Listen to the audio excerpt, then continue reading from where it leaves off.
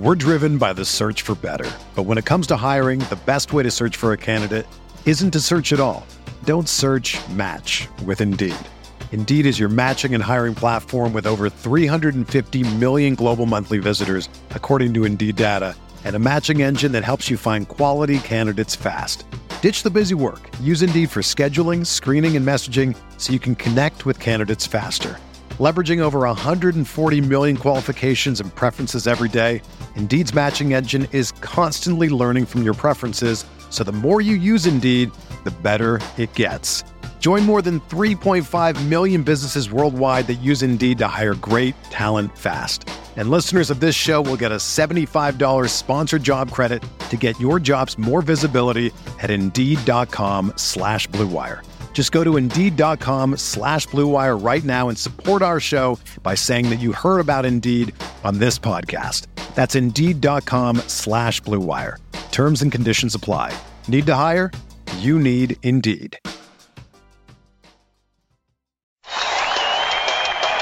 When it's too tough for them, it's just right for us. Where would you rather be than right here, right now?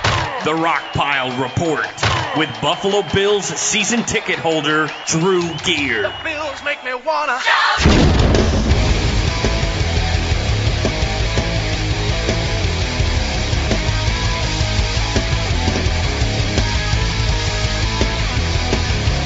I think Buffalo's the biggest mover and shaker in this thing, and I think there's a good chance that the Bills either go up to 6 and just take Baker Mayfield, and they're happy with that, and they sign off. Okay, we got Baker Mayfield, we got our quarterback. Or the Bills play aggressor here and say, why don't we trade up with the Colts? The Colts trade down to 12. They give them the 12 to 22, whatever, and then the Giants trade down with Buffalo from 2 to 6 as opposed to 2 to 12, and the Giants can still get a Saquon Barkley, a Bradley Chubb, or a Quentin Nelson. I do believe that the Bills are going to move up. The question is, do they have the draft capital to move all the way up to 2? They might have to trade even more to go up from 6 and then again up to 2. Brandon Beane, this is a guy who just traded away in one season, not even an off season, gave away a former number 4 overall pick, Sammy Watkins, saying we don't need him. Marcel Darius, former number 3 pick, saying we don't need him. All focused on the 2018 draft. Welcome everybody to another edition of the Rockpile Report podcast. I am your host, Bills season ticket holder Drew Gear. To my right is my producer, Chris Kruger. And that was somebody named Paul Schrager. Peter Schrager on the Herd with Colin Cowherd, also on Good Morning Football on NFL Network. He's an NFL insider. Bill's trying like hell to trade up for the quarterback. This is what I've been dreaming for. It's been a cream dream of mine all offseason. That's all I want is the Bills to have a quarterback.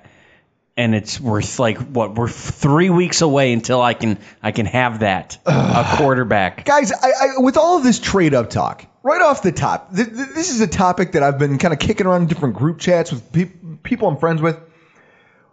What do you think happens? I mean, I'll put it out here like this. I'll frame the conversation as such.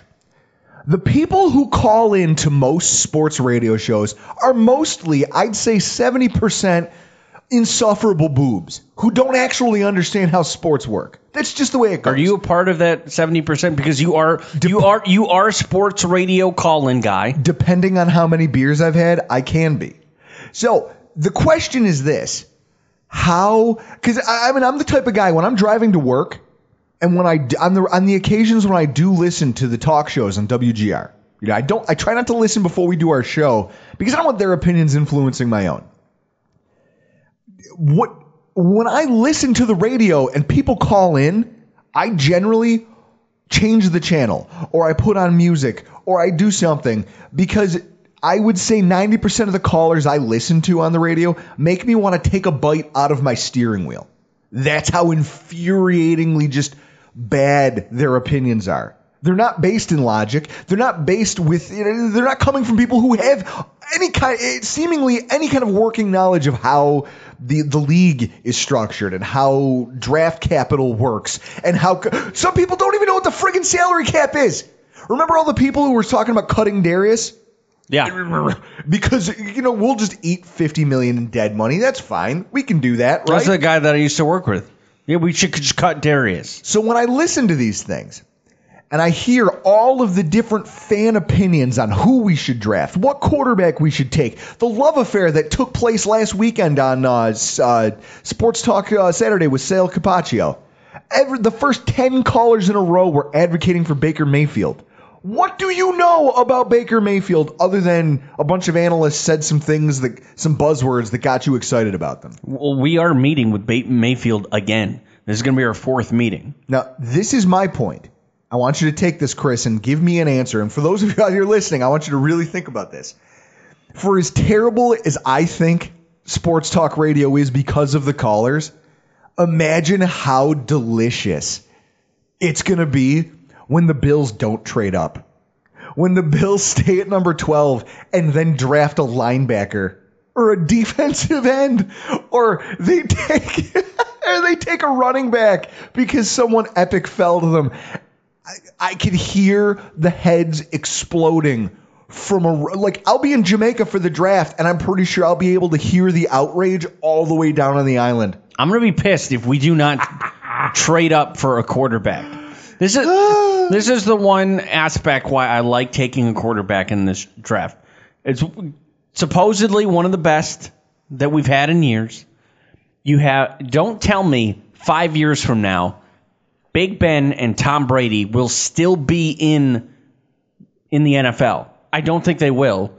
And outside of those two, who is the next in line to be the next best quarterback in the AFC?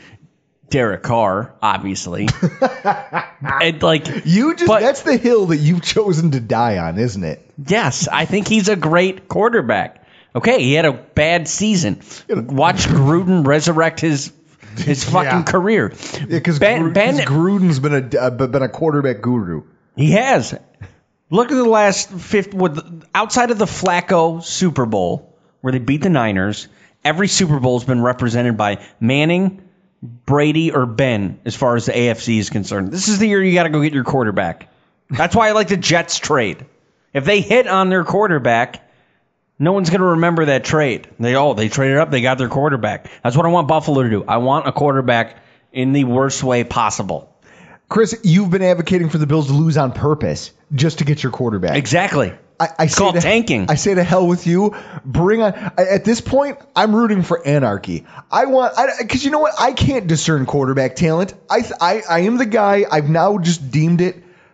I've given it the title of the mallet incident of 2011, where I thought he was going to be the man. I thought he was a franchise-saving player, and I was proven dramatically wrong.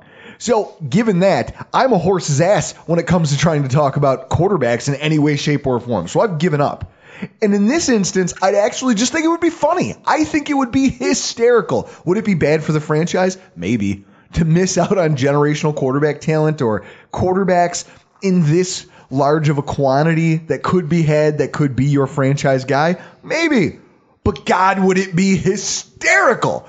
From the standpoint of I would be glued to the radio, just literally drinking up the tears of every disgruntled Bills fan out there. It would be payback for all of the shit that they put me through on a weekly basis. Having said that, we are going to move on. We have a segment that we're going to air here, folks. First time, we're going to test it out like a coat that you're trying on at the store. You want to see if it fits. We care about you guys. Okay, we appreciate our listeners, and we really do want you guys to take some things away from us and the show that maybe help better your lives. So this is the first installment of our own PSA type segment entitled "The Rockpile Report Cares." Do you want to hear some staggering statistics? The average age when kids start drinking alcohol is 11. Quit eyeballing me, yo woman. Go fetch me a beer. Now that's hard proof that even young kids aren't too young to learn about drinking. What are you looking at me for? I'm not a bottle of Jim Beam. So teach them now before they learn on the streets. The more you know about it, the more you know you have to talk to your kids early. Because later could be too late. I got a better idea. Why don't you boys go dig a hole and I'll get another beer. Now for those of you who may not know, I'm getting married in June. And I'm going to be on a beach in Jamaica with my fiance, attending one of her friend's destination weddings. The weekend of the NFL draft. The weekend of the NFL draft. And I feel like I owe it to her to not look like a beached whale I mean, she's far more attractive than I deserve at this point. Oh my God, dude! You totally outkicked your coverage. So you have moobies, for fuck's sake. Moobies. So I owe it to her to not look like I just washed up out of the ocean, and there's going to be kids trying to roll me back into the water. PETA will show up, and they'll get a zoologist out there. I owe it to her to not look like that. And it dawned on me, and maybe I guess the advice that I want to give to you guys: don't let football make you fat. Now, I start this by saying, I've tried to get in shape. At the end of the 2017 NFL season, I weighed 232 pounds.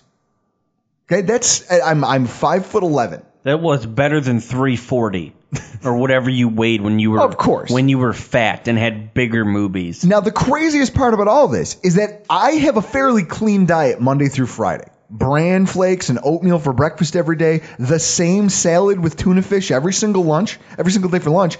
And I go to the gym 3 to 4 times a week.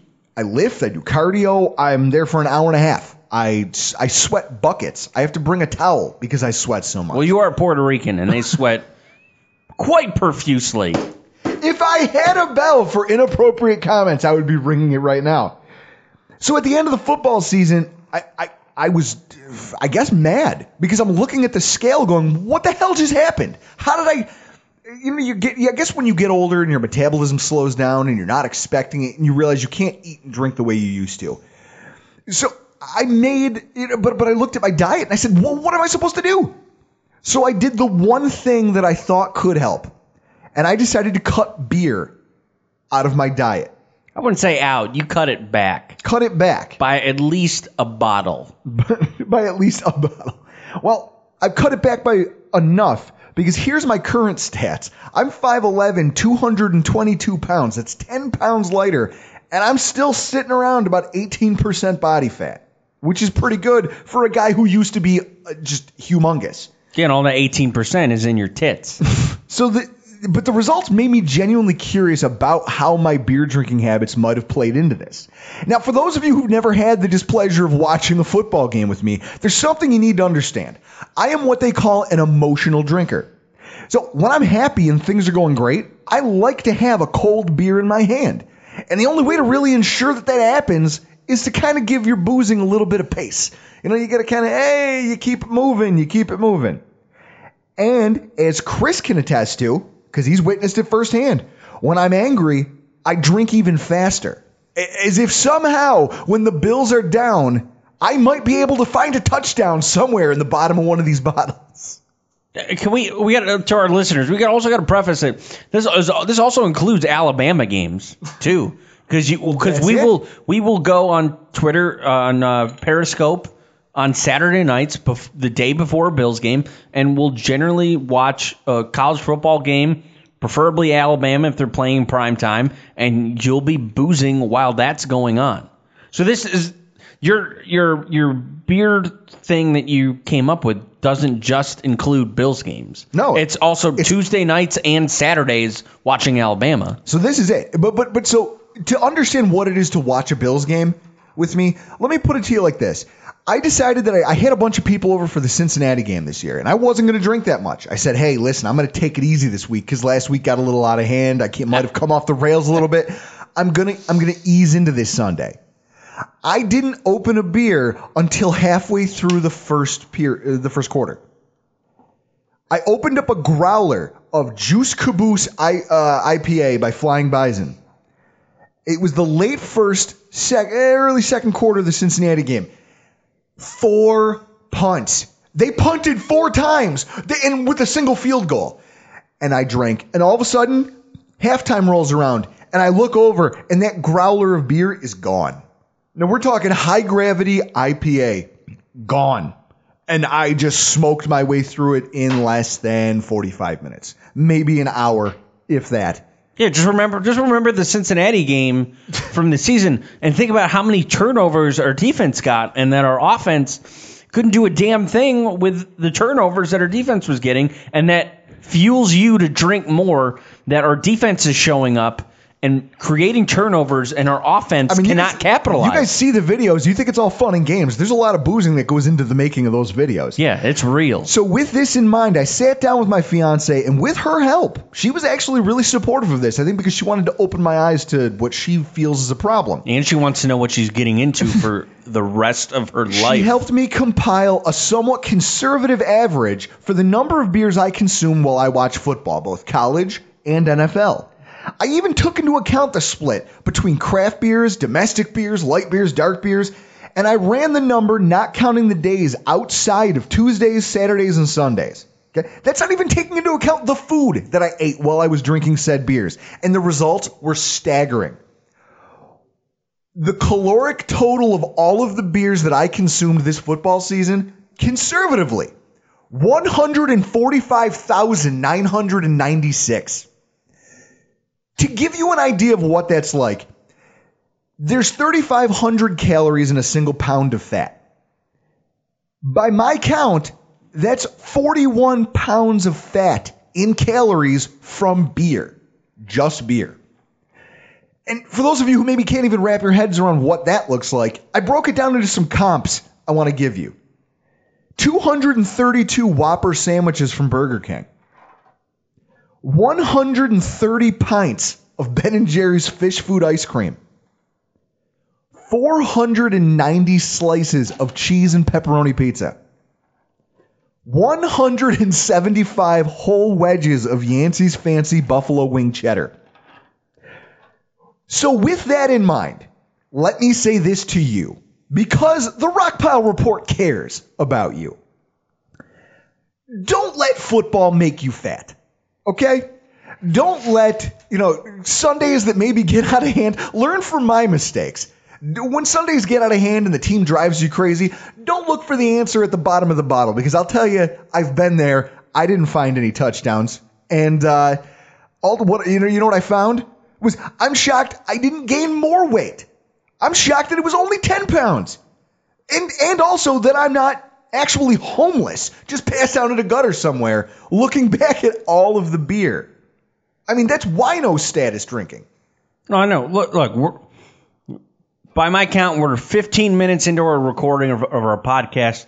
We have a bucket of beer between us right now on ice, 5 beers in the bucket, and I just grabbed the first one and opened it.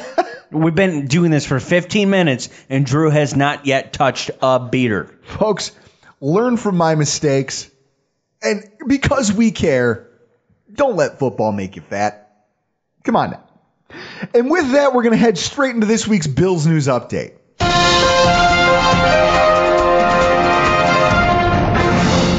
Chris, I'm cracking that first beer because we have to toast.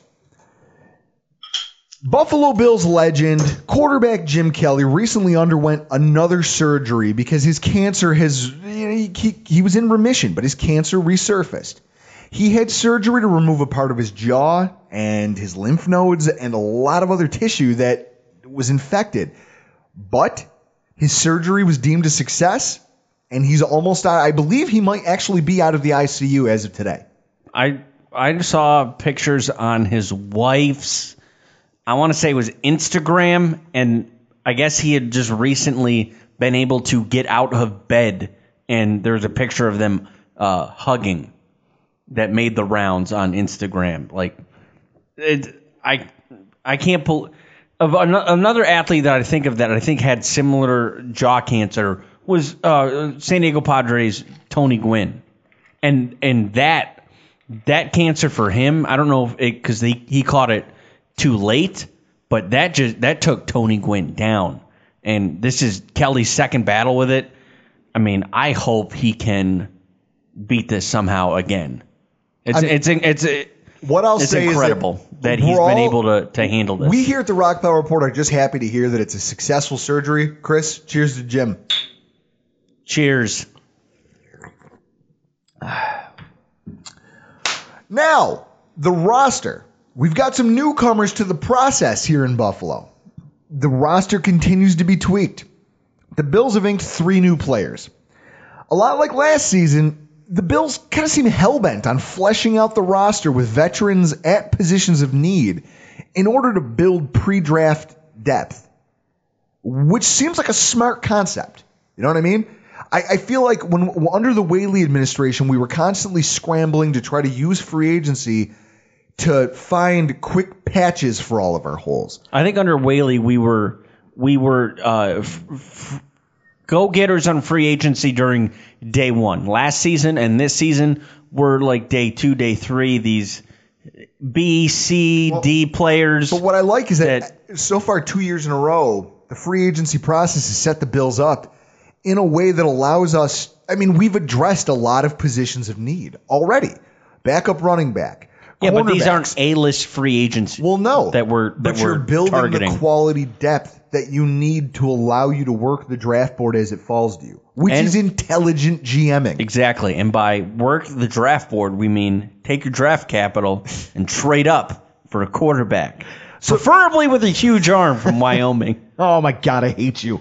I'm telling you, folks, if it happens, you're going to hear the cuss all the way from the island of Jamaica. When the cops show up to get me out of the pool, fully clothed in the swimming pool, the police report is going to read something like a horror novel. No, why don't we point out it's like a Dean Koontz book.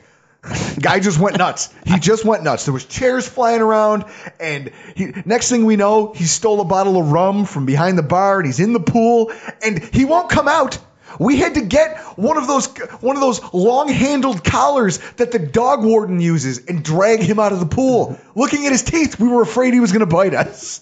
I don't know. I would think it would be like the kind of thing that people use in Florida to get alligators out of swimming pools. But on my board in my kitchen, we got our draft Seagram's bets, and it's something I made in November. I think Josh Allen is going to be a top 10 pick. I made that in November. You're going to be drinking a Seagram's when you get back from Jamaica. When it doesn't happen, my friend, I'm going to rub it in your face.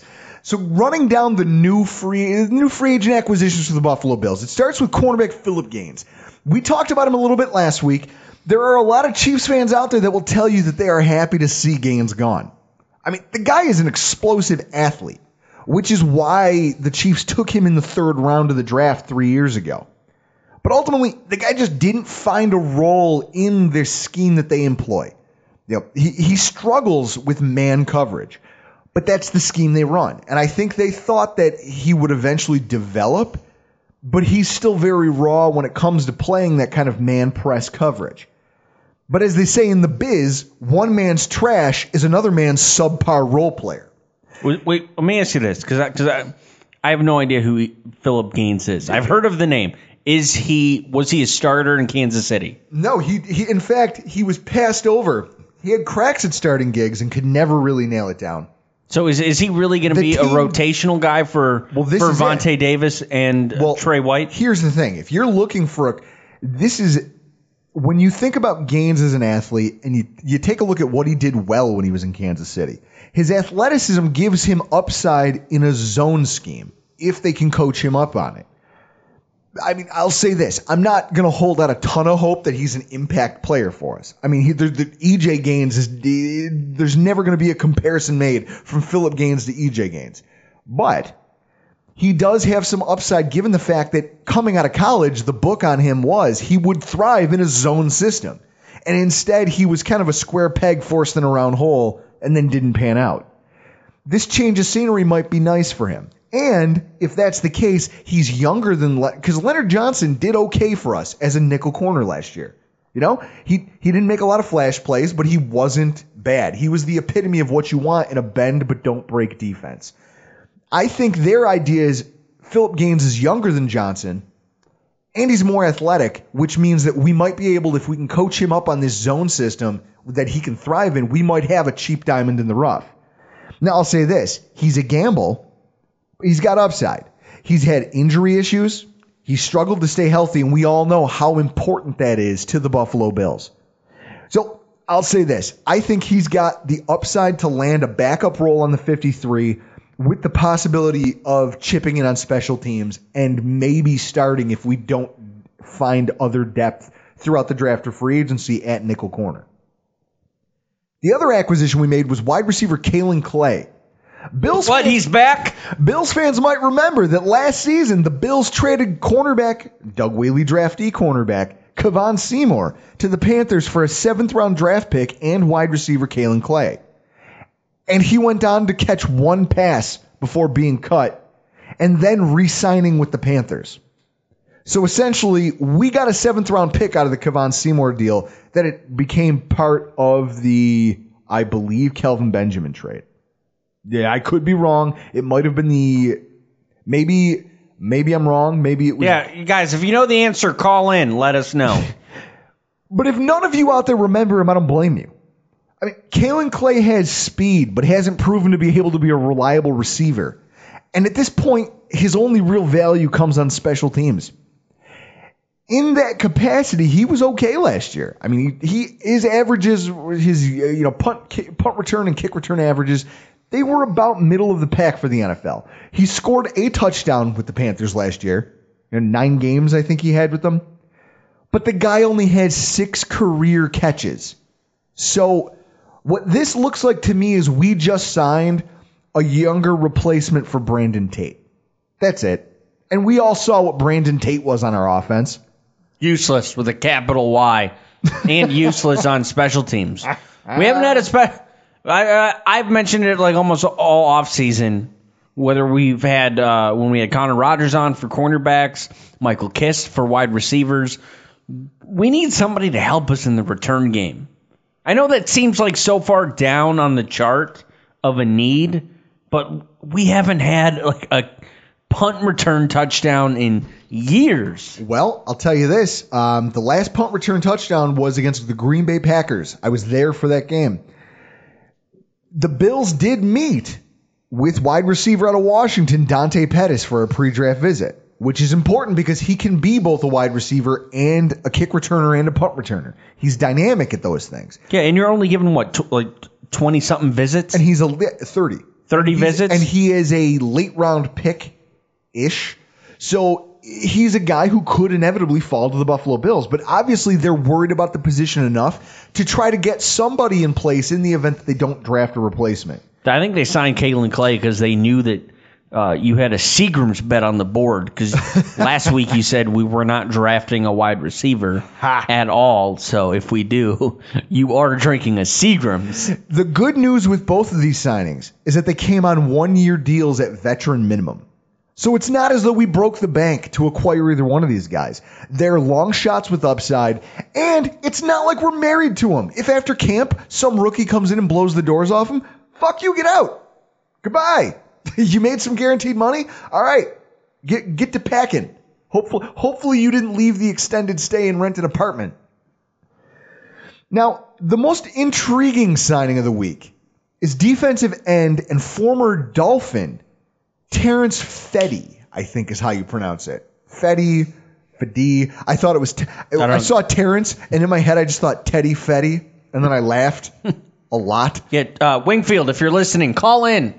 Let us know the pronunciation of his name. The signing of Fetty is an interesting one. The Bills spent a solid chunk of change for a pass rushing specialist at defensive end in Trent Williams early on in free agency. They've retained Eddie Yarbrough. They have Shaq Lawson still at defensive end. And they've still got Jerry Hughes. I mean, there's 7 total players already on the roster before this signing at the defensive end position. So I guess the fact that they'd add another body to that prior to the draft is kind of, interesting to me. Is it that you don't plan on drafting one and you just want upside? I mean, or did you just see a guy who got released or his team didn't make a strong enough play and decided to really chase him? I don't know. Maybe you like what he offers on special teams. Because if he's good at special teams, I can think of somebody that we signed that was really good at special teams. Colt Anderson, he was always injured. You're always looking for good special teamers. Well, that's how you can make a 53. Well, this is what I'll say. Because I know nothing about the guy, I reached out to our Finns correspondent, Travis Wingfield, from the Locked On Dolphins podcast, to get the skinny on Fetty, and this is what he had to say. I quote, "He's a really solid rotational guy, very good on special teams, 2 blocked punts in 2017, quality run defender, occasionally will put together a good pass rush rep. He'll definitely make your 53. I would have liked to keep him, but defensive end is Miami's best, deepest position." Now, that makes sense because if the Miami Dolphins recently traded to acquire Robert Quinn from the Los Angeles Rams, who needed the cap space. Oh, yeah, my God. Quinn and Mario Williams on the edge. No stopping him. Mario Williams is a free agent heading directly to the CFL if he ever wants to play. Oh, he doesn't play anymore? No, shocker. He went to where all players go to die, Miami. It sounds like Fetty was he sounds like he's a solid guy, not all that explosive, and he was the victim of a numbers game. Given his experience and upside, it sounds like they may have landed a cheaper version of Ryan Davis who's a little bit better against the run. And who wouldn't want that? I mean, we saved $1.6 million in cutting Davis. I think it's another quality depth signing. I give Bean credit. Considering the lack of real cap space that we came into this offseason with, and the fact that Bean, this is his first time being a GM. He's got all this draft prep to do. The fact that he's still out there keeping these plates, he looks to me, he's the guy with the spinning plates. He's still, here's my draft picks. I got to go on these draft visits. I got to do all this stuff. But I'm still watching the free agent market over here. And I'm going to keep this plate up. And I'm going to sign cheap guys that I think can help this team or at least provide depth. I give him a ton of credit for the work that they're putting in this offseason. I mean, the first offseason of Bean's tenure has been an active one. And I think it only gets more interesting from here. And now on that front, I guess I want to open up a conversation because it does tie into the Buffalo Bills. When you look at the free agent market, the defensive tackle, which is a position of need for the Buffalo Bills, the defensive tackle market is completely stagnant. And safeties aren't finding any kind of job security. There's no safety in being a safety anymore. Of the 44 defensive tackles currently listed by Sportrack.com on their free agent list, only 17 have been signed to contracts. I think the most noteworthy thing about it is that only 4 of those players signed a deal that was longer than a single season. The Bills' 5-year deal with Star Lotulelei, it represents the biggest deal handed out to a defensive tackle this offseason. And by comparison to the top of the market, it really isn't that rich. And Sue has that 1-year, $14 million deal, which is the most money being paid out in free agency to any one defensive tackle. In all, if you average the annual value of all defensive tackle contracts signed throughout the offseason so far, it comes out to $4.4 million per year. That's nothing. That's peanuts. Right? And the market has already stagnated completely. I mean, free agency has really slowed down to pretty much a halt. Free agency is primarily done until after the draft when teams could not address. Well, there's 2 waves. There's the first wave, the early movement, which we saw. Yeah. And then by the time you hit April, everything just stops. There's no movement. There's no talk from teams because now they're busy preparing their draft board. Yeah, but then if they don't fill their needs, then we have the second wave of free agency. Yeah, but when they don't fill their needs in the draft, then second wave of free agency. There's going to be another wave of people being signed to veteran minimums. But now this is the question: how far? Because there's a lot of veteran talent out there. How far are they going to have to reduce their demands before they find work? I mean, how long is it going to take for these guys to get a paycheck? I can say that at the defensive tackle position, that does make some sense. This upcoming draft class is incredibly deep at defensive tackle. I mean, there's 10 to 15, I'll say, prospects who could be drafted at that position in the top 3 rounds. Yeah, and if you don't know of any defensive tackles that are on the Bills' radar, go download our show from last week with Russ Brown from the Cover One podcast. He broke down the defensive tackles. But so here's the thing. Given that, it almost seems like it would make more sense to wait for the draft. Wait for the draft. And then at that point, if you don't get a guy who's, because a lot of these guys are deemed as long-term starters in the NFL. If you don't get a guy, then you go back out into free agency and see who's desperate enough to take a contract on cheap, team-friendly terms. Because that's pretty much how the second wave of free agency works. Correct me if I'm wrong on this, but I believe this was our first offseason as a podcast, the year that we drafted Adolphus Washington, was that not also a deep draft at defensive tackle? It was. So my point is, though, in the Bills' case, their spending at the position would seem to follow their trend of filling holes prior to the draft, allowing them to take best player available. I mean, we have Starr, we have Kyle, we have Adolphus, and that's it. But we have enough to work with that if a draft pick doesn't fall to us where we like it, you still have names out there on the free agent market that you can go find. Okay? But there's one dynamic given that. Like, because the defensive tackle decline makes sense. Safeties. I don't understand this.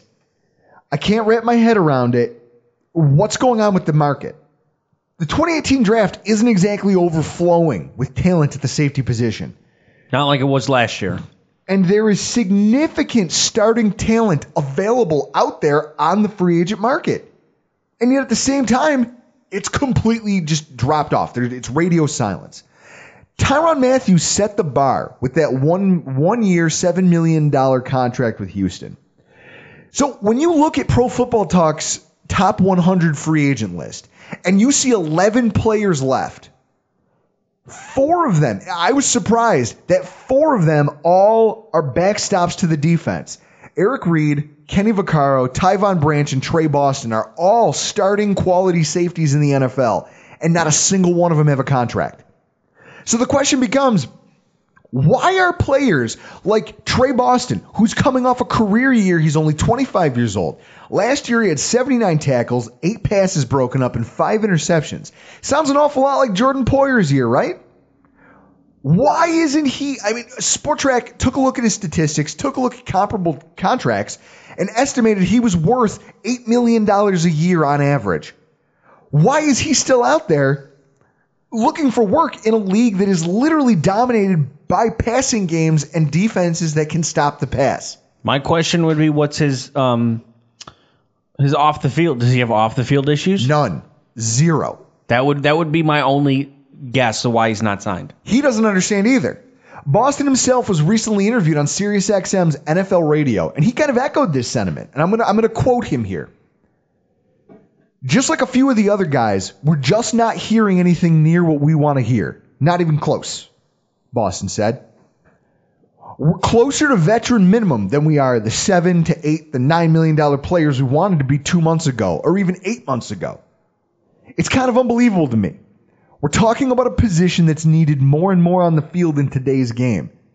There are about 5 or 6 valuable starting safeties in free agency right now, but I guess it's just them, in the context of the league, trying to get us to take peanuts like the rest of them have. That's just the business of the game. Now, Chris, Boston may have a point here. This wouldn't be the first time that we watched a position group as a whole just become relegated to getting paid nothing.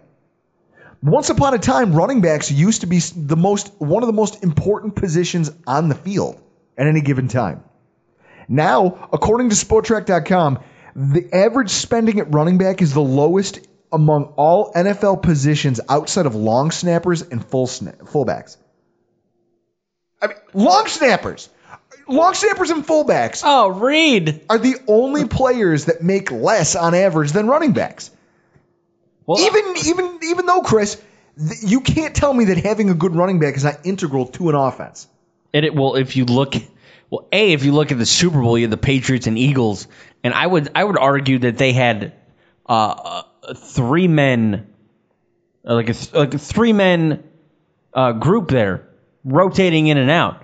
I don't think the NFL, what it was like 10 years ago, where you had that one bell cow back. Now you got to have 2-3 running backs in your stable to make your running game work. That's why there's going to be a lot of running backs taken at the end of the month in the draft. See, this is what I think. I watch the increase in the salary cap, and I look at the increase at some of the skill positions. I mean, you look at I called it. I forecasted it before this free agent period that wide receivers were going to be grossly overpaid. And it happened. It happened. Quarterback pay has gone through the roof. You've got Jimmy Garoppolo, a 5-game veteran of the NFL, who is currently he had 5 starts last year, and he's the richest player in the NFL. He is the highest paid player in the NFL. What is second? Matt Stafford? Simply because he plays the quarterback position, which is crazy to me. And in my opinion, the running back pay was the first cut because, simply put, teams recognized they needed to rob Peter to pay Paul on offense in order to keep quarterbacks around. And fresh running backs are always rolling out of the NFL draft. Heading into 2018, this is where it gets confusing for me. Safety pay is trending in that same direction, even though they don't have that well of talent to really dig into. And kind of, running backs come out of the draft every year. You're gonna have you can hit on a back in the 4th, 5th, 6th round. Safeties are incredibly hard to pin down. Okay? There's guys who get taken in the 1st round who never pan out. There's guys who get taken in the 3rd and 4th who become long-term starters. It's a complete crapshoot. So knowing that, and given the fact that both positions are absolutely necessary, it seems crazy to me that the league itself is willing to rob Peter to pay Paul in a way that just kind of relegates both of these positions to nothing. Bills fans saw firsthand how valuable it was having Jordan Poyer and Micah Hyde backstopping our defense. And I guarantee you, most people would agree that it would be worth paying them more than the combined $6.5 million they're scheduled to make this year. But it seems like the league as a whole might be looking to leave the safety position kind of in the same places they're going to become the new running backs of the defense in terms of pay. That's a trend worth watching because you take a look at, I don't know, players should have been prepared for this because it wasn't that long ago that Cam Chancellor and Earl Thomas both held out. Seattle Seahawks safeties, great safeties, held out because they felt that they were underpaid. And they were each making $4 to $5 million a year. Before that, it was Dolphins star Rashad Jones. And before that, it was Detroit veteran James Ahedebo. And he actually had a cup of coffee with the Buffalo Bills. All of these safeties have been holding out year after year after year. So is it any because they feel like they're underpaid? Is it any shock to see that the league has finally just said, okay, this is the year we do it. And we're just not paying any of these guys. Considering how little our current safety tandem is making, just 1 year removed from long-term deals, that they're clearly outperforming. And taking into account a market that isn't doing free agents at the position any favors, it's hopefully something that Brandon Beane has on the fringes of his radar. Because think about it. If you're a player and you know that both of you should have made the Pro Bowl, and you know that you are one of the most important units on the entire defense, are you or are you not going to want to get paid like it? If I'm Poyer and Hyde, I would have wanted a pay raise at the end of the season. Okay. Because they deserve. They don't tell me that they did not deserve it because they did. When do you have more leverage? When you're currently under contract or when you're stuck on the free agent market looking for a job? I would say when you're under contract. So if I was a disgruntled player who's outperforming my paltry salary at the position, considering how important I am to the team's success, maybe that's something worth holding keeping an out eye on because this could precipitate a holdout by one or both of our safeties. And it's just something that I saw. I thought it was interesting, and I thought I'd bring it to the podcast just to put on everyone's radar. You don't have to keep an eye on it. I'm not saying it's imminent. But it's a trend in the NFL that I find disturbing, to be honest with you. I really don't understand it. You don't want unwanted tension at a position that's so important to our team's success. Right, Chris? Sure. And that, folks, brings us to this week's Rockpile Report Draft Series. This week we're focusing on linebackers. With all the roster reshaping that's taken place and all the free agent signings that have gone on, it's worth noting that the one position of need on the roster that is still outside of quarterback, that is still badly needing an infusion of talent, is the linebacker core. Now, last season, our defensive tackle group was one of the thinnest in the NFL, and even with the signings of Starlo Delele and Kyle Williams coming back into the fold, That group doesn't have a ton of depth that just, I don't know, that means anything. So I guess what I'm thinking of a perfect NFL roster is having a linebacker behind those guys who in and of himself has some talent to make some plays. Like a Luke Kuechly? Now, it's worth noting that the Bills, as of today, have already spent 3 of their 30 pre-draft visits with Boise State's Leighton Vander Esch, Georgia's Roquan Smith, as well as BYU's Fred Wagner. And they brought in 4 other free agent linebackers for visits. It's clear that the team recognizes that there's a need at that position and that they have to do something to address it. And I think that the draft presents a very low-cost opportunity to do so, which is why I really think that's where we're going to go. And with that, I'm going to bring in our next guest who's going to help us work through the draft class to kind of try to figure out who might fit a role here for the Buffalo Bills and who Bills fans can get used to. Mr. Deontay Lee of thepostcorner.com. Deontay, how are you doing tonight? I'm doing well. How are you guys? Not too bad. Now, Deontay, you were recommended to us by Mark Schofield from Inside the Pylon. I know you've been doing some work with those guys. How's that been going? It's great. So really the big project every year at ITP is the draft guide. And I joined almost specifically in that capacity to kind of help out the draft guide with the linebackers. So for those of you guys who are really into the draft and maybe don't have all of the disposable time to go look and follow at the combine and interview and all the updates and stuff like that, I would really recommend that you look into purchasing or pre-ordering the draft guide. But that's really kind of the meat of the work that I do over at ITP. Other than that, I mean, most of the film work and stuff like that you'll see me post now, you'll find on postcorner.com, my website. Now, you yourself played football. That much is apparent just from reading your bio, kind of getting to understand. So I got to ask, from your playing days, what is it that from playing football led you to this, what you're currently doing today? Just an appetite really to stay involved and try to find another avenue.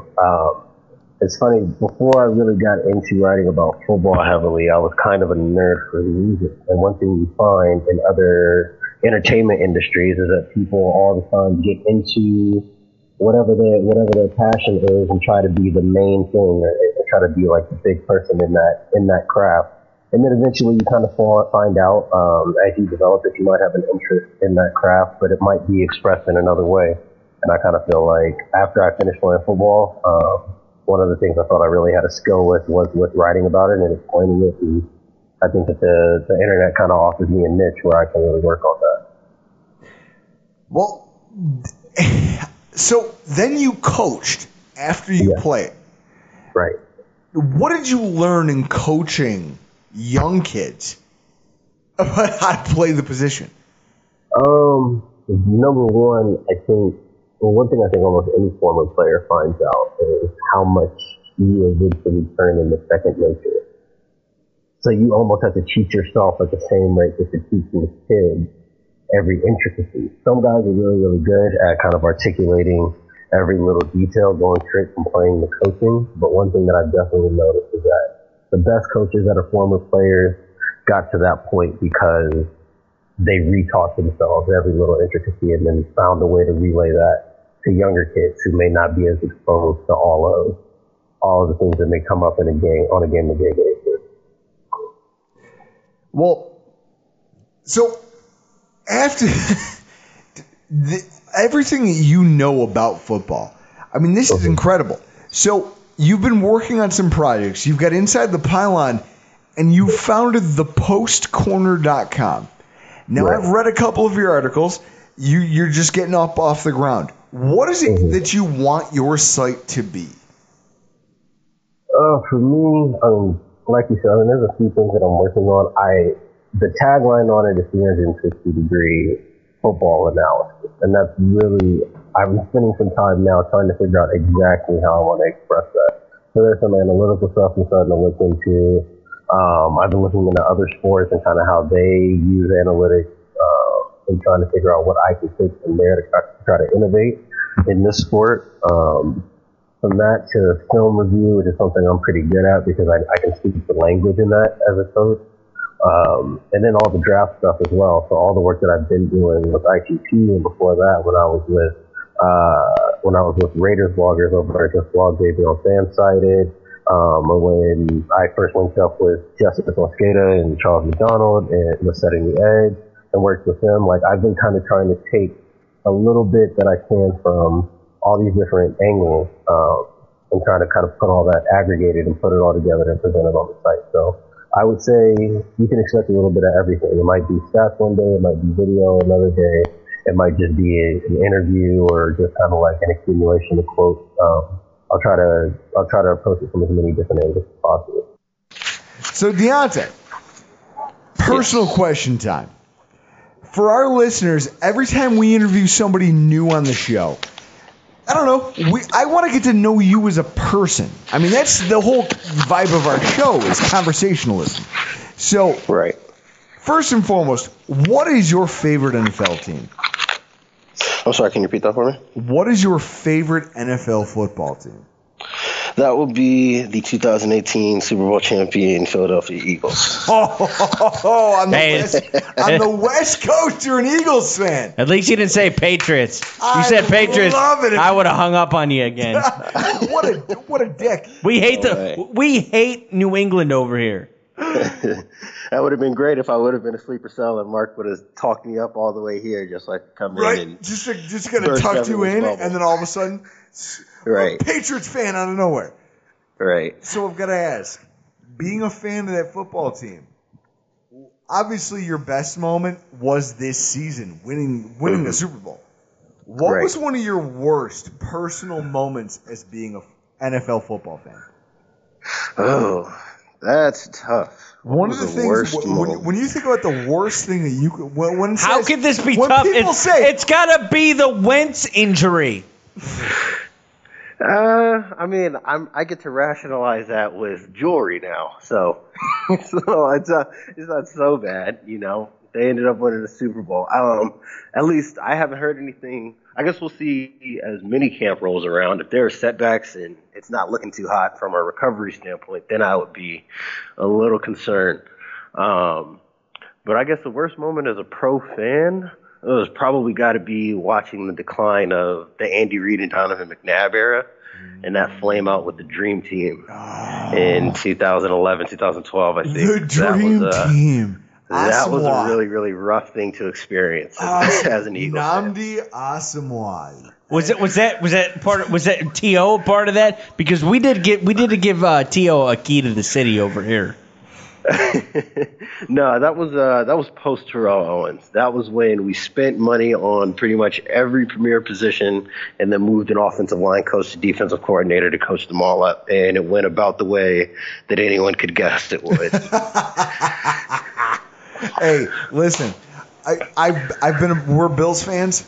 We've seen some shit. Some crazy shit. I can imagine. They make documentaries out of some of the pain the Buffalo's been through. Exactly. So now, when it comes to game day, Sundays, NFL game day, what is your routine? How do you personally prefer to watch the game of football? I think a lot of it depends on how high stakes a game the Eagles are playing in. Usually, if they've got Sunday night. I usually spend most of the morning trying to watch it socially. And then once you kind of get to the not the noon hour games, but the afternoon games right before Sunday night, that's when I kind of start phasing everybody out. And then I'll really kind of lock in around whenever the Eagles game is. So I would say the house has got to be as close to empty as possible by the time Philly plays. But other than that, and I'm there to have as good a time as anyone else on a Sunday. See, I love you because I'm the opposite. I want my house as full of people as possible when the Bills play, so they can all hear me just scream at the TV. So, what is your favorite food and beer? Favorite food? That's a good question. Favorite food. We're trying to establish what kind of guy we're talking to. What's your favorite food, and what's your favorite beer to drink during football? During football, favorite food? I'll go taco. I'll keep it regional. I'd say tacos out here. Tacos? Yeah, I'd go with like out tacos. there on the West Anything Coast, Mexican, you probably get them. I was going to say, out there on the catered. West Coast, you get them real good. Yeah, anything like that is usually really good. I don't know if you guys that have beer in Buffalo, but on the West Coast, they have Ballast Point, and we do have Ballast Point out here. Not their whole library of alcohol, Right. but I have heard of it before. And as I actually my day job, I work in the brewing industry, and I know of Ballast Point. Yeah, I'll usually get like a 6-pack of that. You can get one with a pretty good ABV and really chill out with the 6-pack. Not going to lie, we talked earlier in the podcast. Over the course of 23 weeks of football, I drank 145,996 calories worth of beer on Sundays, Saturdays, and Tuesdays when we recorded our podcast.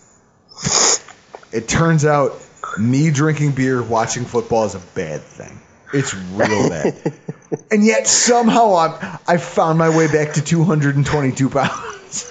Hey man, that's kind of. I guess that's the off-season and in-season kind of cycle, right? Well, there. that's it. I thought it was crazy until I started calculating it.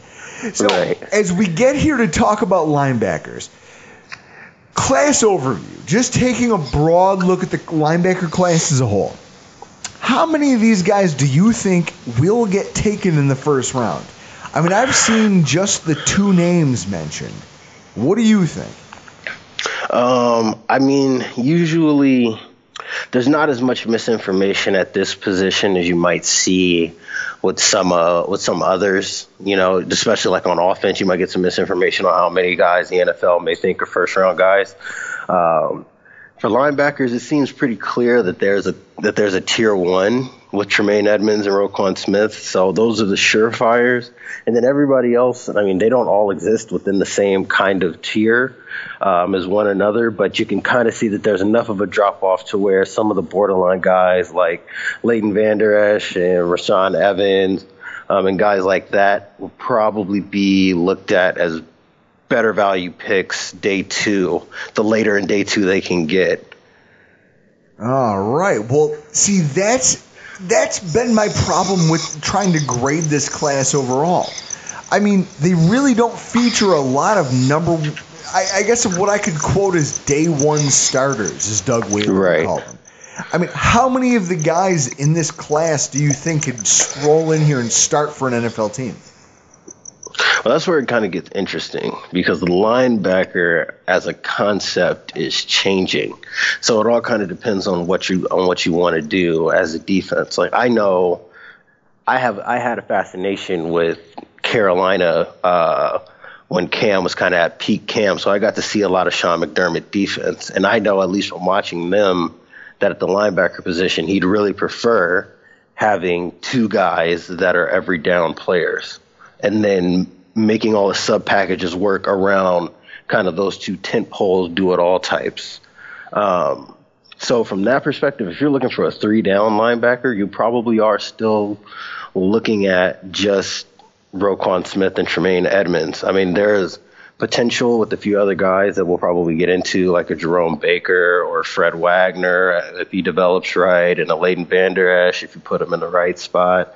But there's no real solid guy outside of round 1 that I think you could legitimately look at and say that by the end of their rookie contract, or maybe a year or 2 into their rookie contract, that they'll be day 1 starters.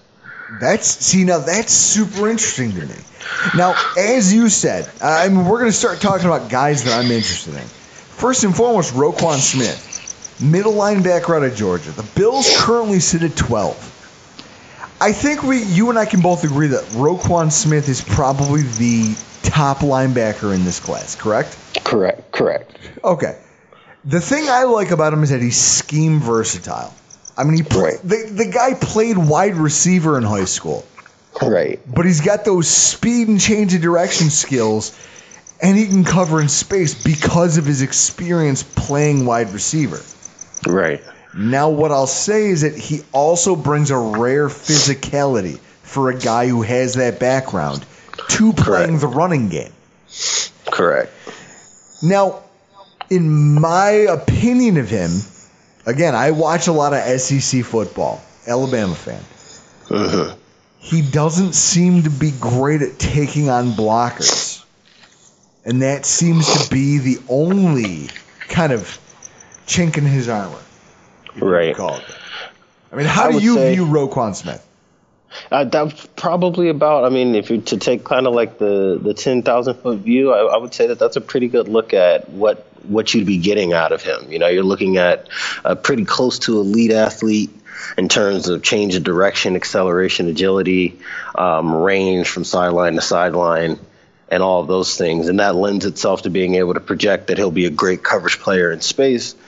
Because you're not going to have as many athletic mismatches when you have a linebacker that can play at the athletic level that he can play at.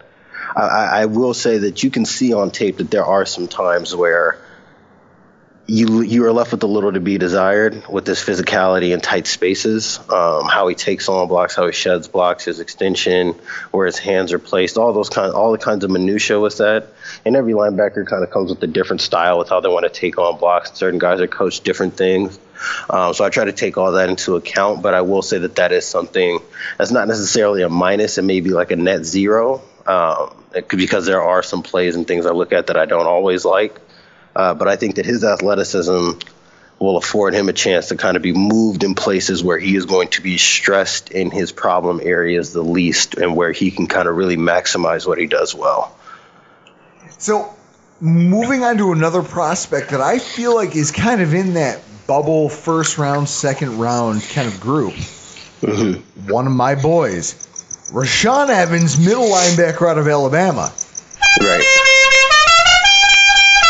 Now, the guy is athletic enough to play middle linebacker in a 4-3.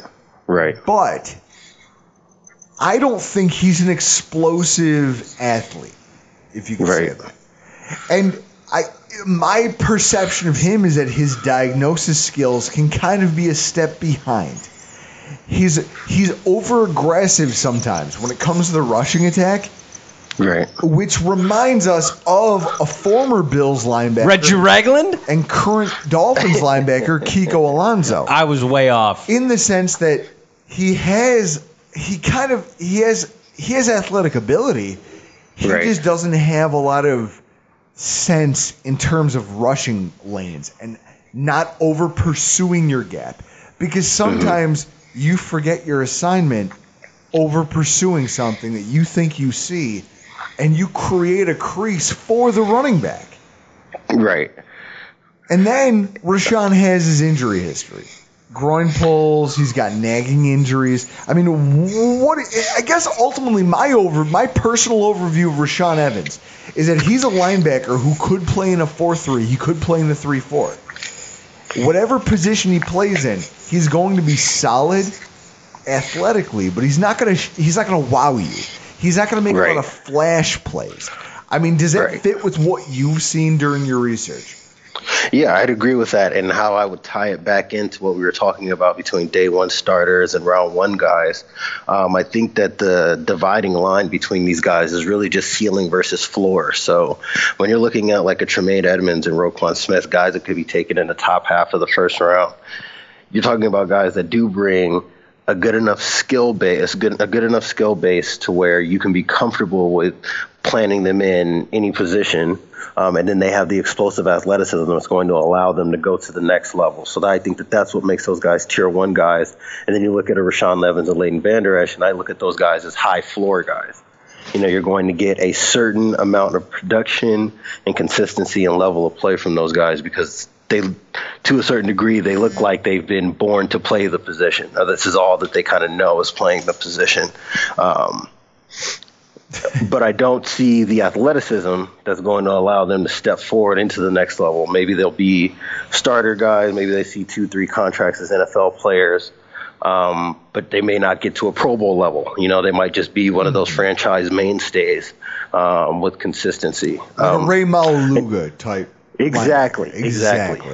Keith Rivers, those kinds of guys. Those are the types of guys. We had Keith Rivers here for a cup of coffee with the Buffalo Bills. Guess what? Sometimes I forget he was even here.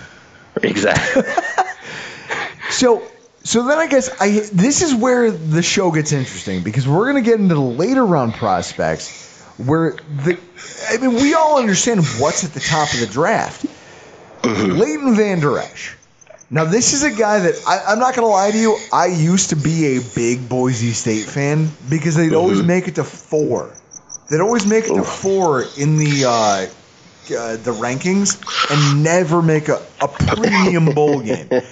So I like Boise State, but explain to me what it is you think Vander Esch is at this point in his career. I mean, he's probably a first and second down linebacker, which is perfectly fine. He'll play on base rundowns. I think his diagnosis ability is fine. I think his punch at the point of attack is fine. He's shown good enough tackling skills in space to let you know that he can play a variety of different run schemes from a bunch of different fronts and meet all of his assignments. But the same thing, he's not an explosive athlete. I don't know how well he'd cover in space. It's funny, the DC at Boise State actually was my linebacker coach when I was playing at Sacramento State, so I'm pretty familiar with what they'd like to do defensively. And I know that within that schematically, Vander Esch looks pretty good because there are ways to kind of scheme around not having the most naturally gifted linebacker. And I think you see that a lot with their pressure packages, how they cover around him, how he gets to plug lanes. He gets to play really, really downhill in ways that make him look very, very good. And it helps playing in the Mountain West where you're getting a whole bunch of downhill teams, pro-style types of teams. So that's right up his wheelhouse. That's really where you'll see him. It makes for a very clean projection to the NFL. So ultimately, though, he's not a guy who's ever going to be a starting middle linebacker in the NFL.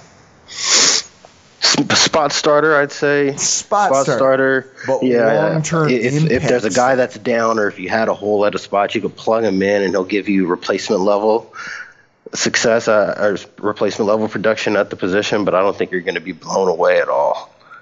So, speaking of being blown away, here's a guy that I want to talk to you about, a guy that I'm intrigued, and the Bills brought him in for a visit, Fred Warner. Now, Fred Warner has been compared by some pundits to Cardinals linebacker Deone Bucannon. But that, in my mind, might not be the best thing in the entire world. I mean, he has the speed to play in coverage, but he doesn't have experience playing the deep safety or playing in coverage. I don't know. He's a jack of all trades, but a master of none. Right.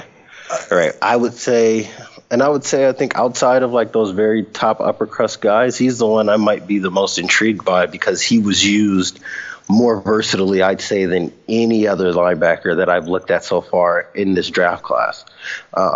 Whenever they were spread sets, he was flexed out almost like a big nickel. And it looked like they were leaving him pretty much to man up a number 2 or number 3 receiver more times than not. And that's not something that you see very often against slots with linebackers. No, not at all. I mean, he doesn't have prototype size to play linebacker. I mean, he's thin. He has a thin frame. He's not a quote unquote undersized guy. He's just built very differently from most linebackers. Yeah. He has a thin frame. His weight is very evenly distributed instead of being top heavy or bottom heavy. Right. He looks like a normal maybe box safety would. Exactly. Maybe a little bit bigger box safety would. This is my problem with what's his name? Byron Scott. Byron Scott. You get the fuck out of here with Byron Scott. You just said box safety. My mind went to Byron Scott. Byron Scott couldn't hold Fred Warner's jock. Okay. So to me, the problems with this guy are this. He lacks a defined position. I mean, he's too big and slow to play safety. Right. But he's not an ideal fit to be an in-the-box linebacker. Correct. So, essentially, this guy has to go to a team who's going to be very versatile in how they use him. Essentially, he's got to be a Swiss Army knife. one of those right. He's the sub-package players. linebacker. Yes. Whatever your specialty sub-package is, that's the kind of guy that you're plugging in to take out your run-stopping linebacker, and he's going to cover whatever hole is there. Now, I've got a couple guys. Now, I'm interested because he visited the Buffalo Bills, and now I've got a couple names that didn't, that I just want to ask your opinion on, because they really do intrigue me. First and foremost, Malik Jefferson out of Texas. I'll level with you. I don't watch a whole lot of Big 12 football. Because there's no defense in the Big 12? Outside of Oklahoma State or Oklahoma. I it's really not that compelling a conference outside of the top 2 or 3 teams. It's exciting in the sense of the scoring and the style of play. If you just need kind of some eye candy as a football fan, it's always good to watch, but you are not going to find much compelling or of national importance in a regular old Big 12 conference game. So then you tell me, what is it about Malik Jefferson that has everybody believing he's going to be a second-round pick? I think with Malik Jefferson, a lot of it is Q rating. So he's recognizable amongst guys that kind of exist in the space between high school recruiting to college play to the NFL draft prep into like your early NFL career, because he was one of those highly touted recruits, goes to the big school, plays linebacker there. He's been a starter, getting heavy snaps pretty much every year of his career.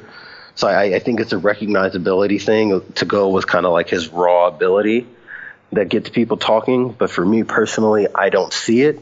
And I know that guys like that kind of have that sort of profile normally get overdrafted. And I would be very, very careful about tying what you expect of him with where he's drafted. I've seen him rated as high as a second-round pick. Do you think that's a reach? I would say that's a reach. All right. The tackling skills are real.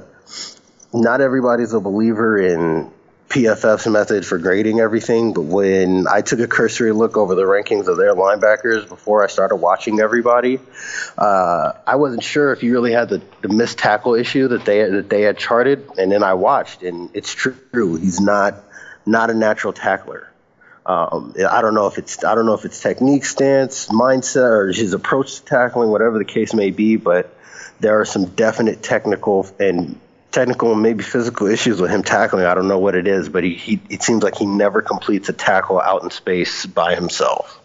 Ooh, see, that's a problem. Is that like Puzzlesny? That was my problem with Puzzlesny. Everyone loved Paz. Everyone's like, oh, Paz, he gets so many tackles. And I said, yeah, he tackles everybody 6 yards downfield. Good, great. What is that? And that's a really good corollary, because Paz is a guy that was very familiar because he had played linebacker for so long at a big school, and people become very familiar with you, and you make a couple all-conference or all-American teams, and then the expectations go way above what they should be at the NFL level. Exactly. So now I've got 2 names I'm gonna give you just to get your feedback on them, because for me they're interesting. First and foremost, Josey Jewell. Now, first of all, he's a weak side middle linebacker prospect out of Iowa. Mm-hmm. When I see this kid, I think of a boy named Sue. I think of the Johnny Cash song, "Your Name is Josie." There's a reason you're a linebacker. You like to hit people. Why? Because your name is Josie.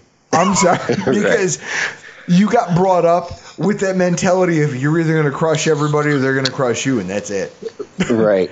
So I've watched a lot of Iowa over the last few years because they've gotten some prime time games, and they've also gotten some notable games in the last year's game against OSU. Oh yeah, they beat Ohio State by 27. Jewell was huge. I don't enjoy seeing many losses, but watching Ohio State just get pantsed by Iowa on primetime television by far might have been my favorite thing of the season. I like you more and more as we keep talking to you. So for Josie, my diagnosis on him, just watching all of the games I've watched him play in, my takeaways are this. And like I said, they're just kind of at a glance. Right. Solid tackler. It looks like he really does have that vision when it comes to running plays. but he also shows some athleticism in space. I mean, it looks like, even though he's not the fastest guy, it just looks like he finished with 6 interceptions. He understands what he's doing as a linebacker in space. Right. And he plays in a conference where it's kind of a gun show. Like, everyone shows up to throw. These weird gimmick offenses. That's where a guy like that can shine. He's a tiny guy, by my measure. 6'1", 235. Right. So he really has to find a defense where he can fit behind guys who are going to keep him clean in order to make plays. Now, what do you think about this guy? That kind of fills it in. I mean, he's another one of those guys, kind of like high floor guys. He might not have the exact kind of talent as Rashaan Evans or the other guys you talked about as being high floor guys, but he's a hard-nosed linebacker. You know, I hate to throw out the cliches, but it's true when you watch him play. I mean, Iowa did a pretty good job of keeping him clean more times than not, and you got to see what he can do when he's not stressed to have to be a great athlete in order to make plays. And I would say, I've looked at his combine results. The 40 isn't impressive, but you see a sub-7 in the 3-cone and low 4s in the short shuttle, and it kind of makes sense. You know, his change of direction skills actually aren't bad. His ability to be flexible and get through blocks and make tackles at awkward angles, like you can see all of that on film, so it makes sense seeing him kind of test that out. He just doesn't have top end speed, so there's not a lot that you may be able to ask of him. But if your role is, if you can define a role as, hey, you know, we've got a good 1-tech and 3-tech, we're going to pop you right here in the A gap, and you just keep yourself clean, or maybe you're in the weak side B, you just keep yourself clean, make a tackle when it presents itself. You know, we'll play you on rundowns, or you can cover fullbacks in case they do pass. And that's about it. You know, there's really nothing that would keep him from being successful. You know, if nothing else, he'll be a good depth piece. He would be a really good organizational piece, the kind of guy that can contribute on special teams and all that kind of stuff as well. So. Now, here's a guy that I see. Now, I'm not going to lie. I want Jewell for the Bills in the late rounds of this draft. I like him.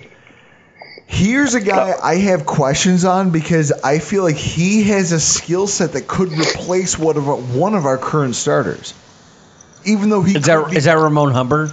Oh, well, fuck Ramon Hubbard. Ramon Hubbard, in my mind, I mean, that guy's 90 years old. He needs to get the hell out of here. There's a guy right now for Indiana who I think has a skill set that could kind of put a Bills, I don't know, he's a fan favorite, and he plays a prominent role in this defense, playing a Sam linebacker in our occasional over fronts and that strong side linebacker position to great Scales. What do you see in Scales when you watch him play? Scales is another one of those guys that I see placed everywhere within the box, and he produces really well. I could see him playing as a Sam. I would like him as a Will as well. He's got pretty good range. He can play downhill. He can get over the top and against any kind of outside run. He's not afraid to step up if there's a lead blocker or puller coming through. I like his tackling ability. I watched his game versus Penn State and Ohio State, you know. Yes. And I was watching those games and I was like, you know, I mean, he's not blowing me away, but I'm definitely taking note of the kind of plays that he's able to make in the different positions he ends up in and how he can work. What I like about a guy like Scales, I guess, is that he's steady. He's that guy that you know that if you just keep betting on him long enough, you're going to win. Right. And that's it. It's like, listen, it doesn't matter what the offense throws. You bet on this guy long enough, you'll win because he's going to get his plays. Right. And when he does, he'll finish. Right. And I think it's really interesting for the Bills as a franchise because there's still so much up in the air with what you guys will do with your first round. But if the decision is ultimately made to move up high and sell on the 2 picks, those are the kinds of players between Warner and Scales and Jewell and Jerome Baker, and those are the types of guys that I think that you can make a note of on your draft, on your bigger board, and say if they're around in the mid rounds, you know, they'll they'll fill the role perfectly. They'll fill roles perfectly within the defense, and we won't have to sweat too much not getting the best of the best in the class.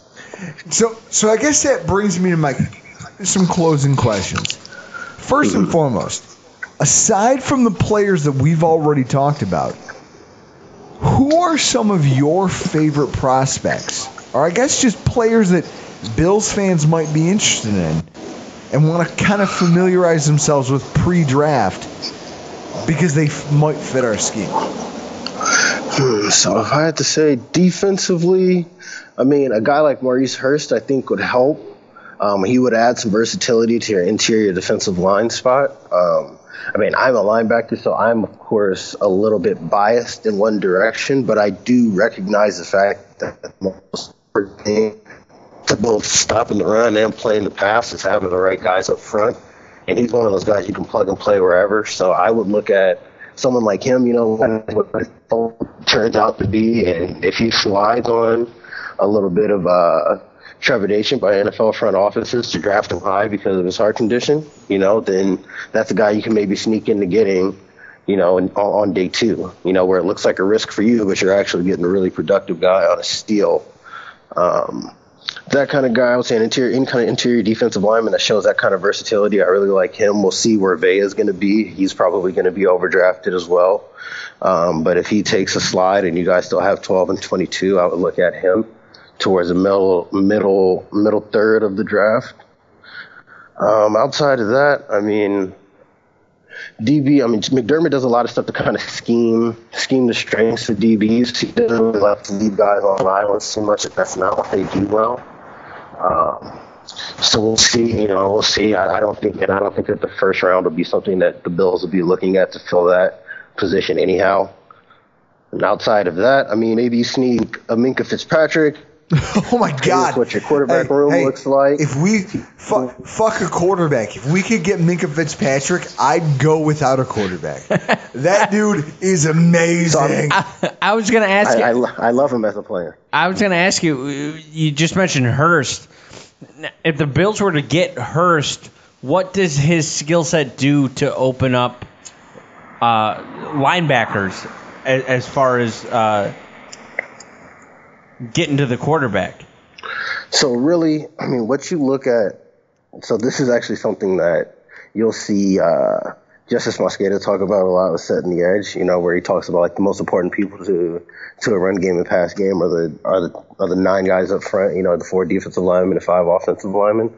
When you have a great player at the 3 tech position, for example, what it does to keep linebackers clean is huge because if they can eat up just enough space in the B gap to force a lineman to have to turn his body all the way and direct all of his physical attention to that guy, now I've got a clean read one way or the other on whichever way the play is going. That's kind of where those guys are important. That's why the Rams decided to go strength on strength and pick up Ndamukong Suh to go with Aaron Donald because they know they have a linebacker hole. So instead of overpaying like they had for Alec Ogletree, they'll go ahead and pick up another guy to play D-tackle, and now you can mix up fronts, and those guys will attract so much attention that linebackers get better by default because they're eating up so much of the physical space up front.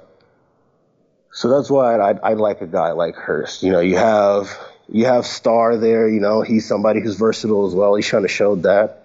And it seems like McDermott's scheme really works well when you have guys that can affect the run and rush the passer from the inside. Quan Short was able to be extremely productive on third downs with McDermott in Carolina.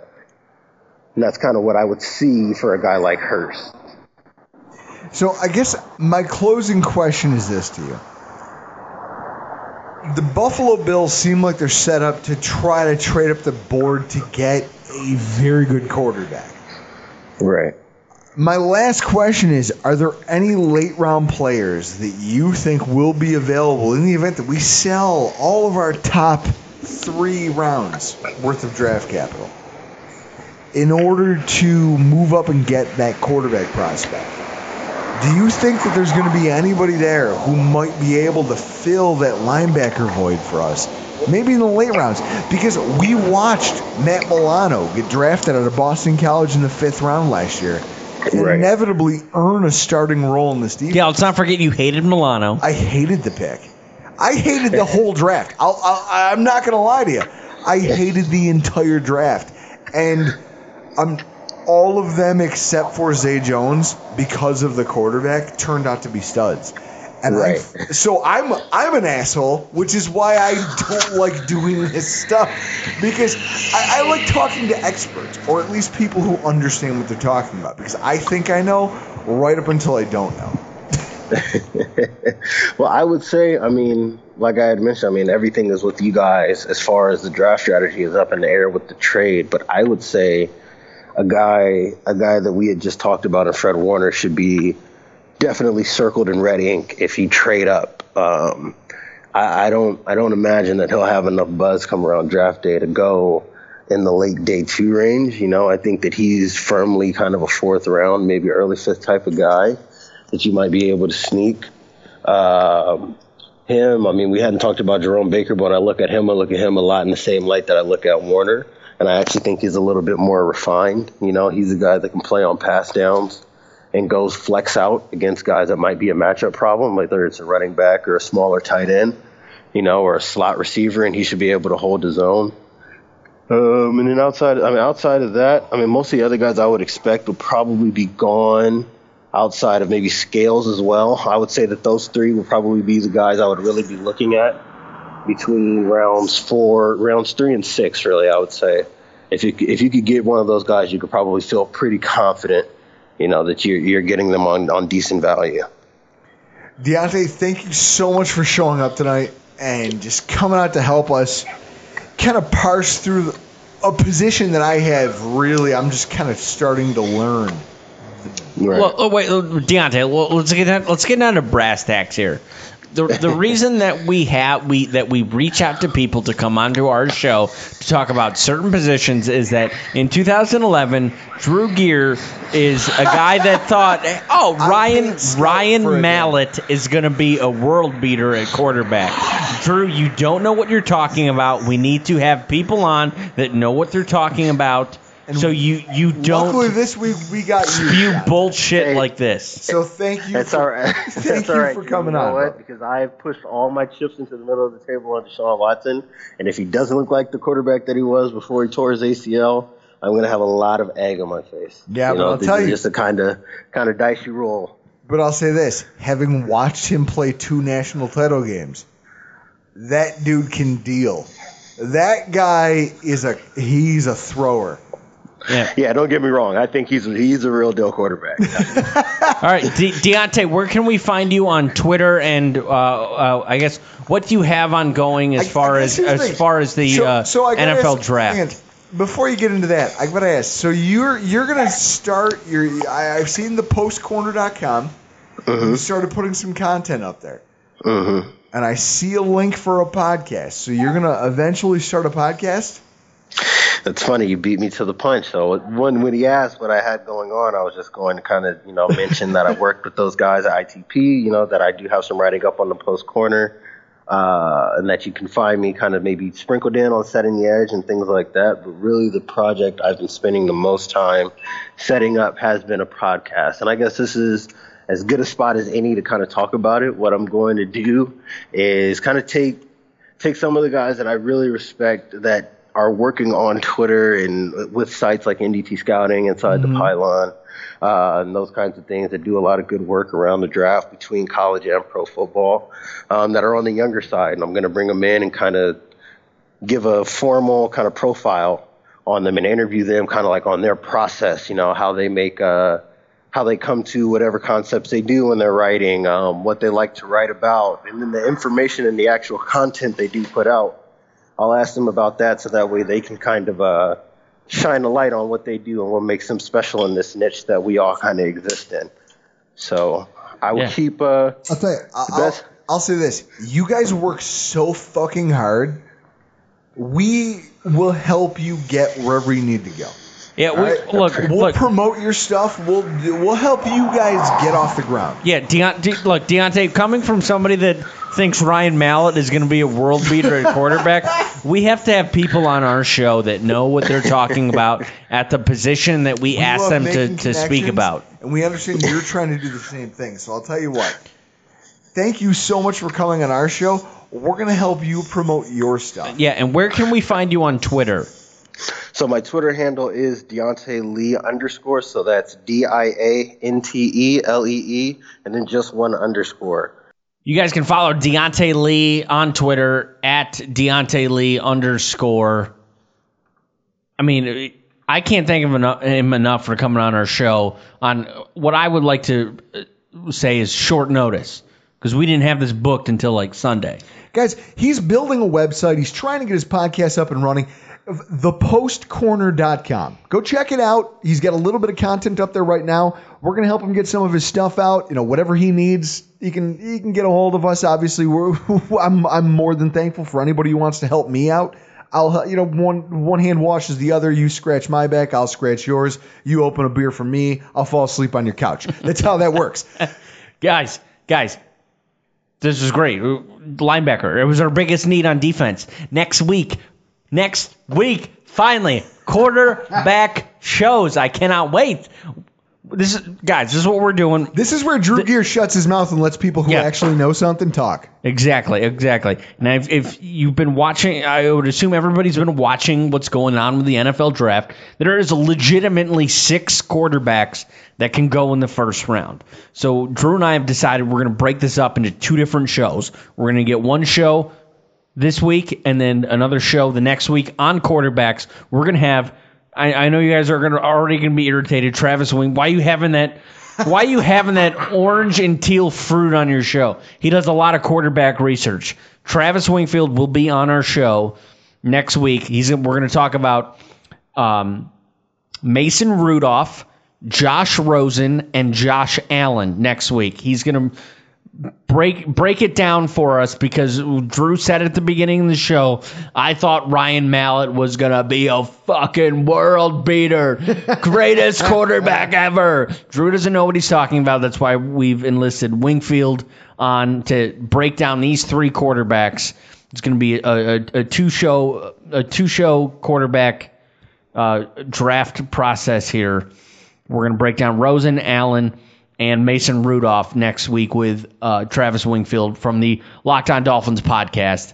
I cannot wait for it because Drew and I have a Seagram's bet. We mentioned it earlier. Josh Allen is going to be a top 10 pick. You're going to have a Seagram's when you come back from Jamaica. I cannot wait.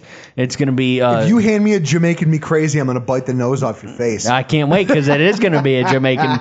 It's going to be a Jamaican... I think it's Jamaican Me Happy. Jamaican Me Happy is what it's going to be. Guys, thank you so much for coming out and listening to our show this week. Make sure you check out Wise Guys Pizzeria. They just re-upped their POS system. It's fancy now. We got wait. What's POS? Point of sale, you dick. Oh, I thought you that never worked in the industry. No, I thought you meant piece of shit. Boo. Listen, they're top notch. Their food's incredible, and if you've been listening to this, you live in the area and you haven't ordered their food already, you're a horse's ass, and I'm disappointed in you. Know that, guys. I'm Drew Gear. That's Chris Kruger, and this has been the Rockpile Report.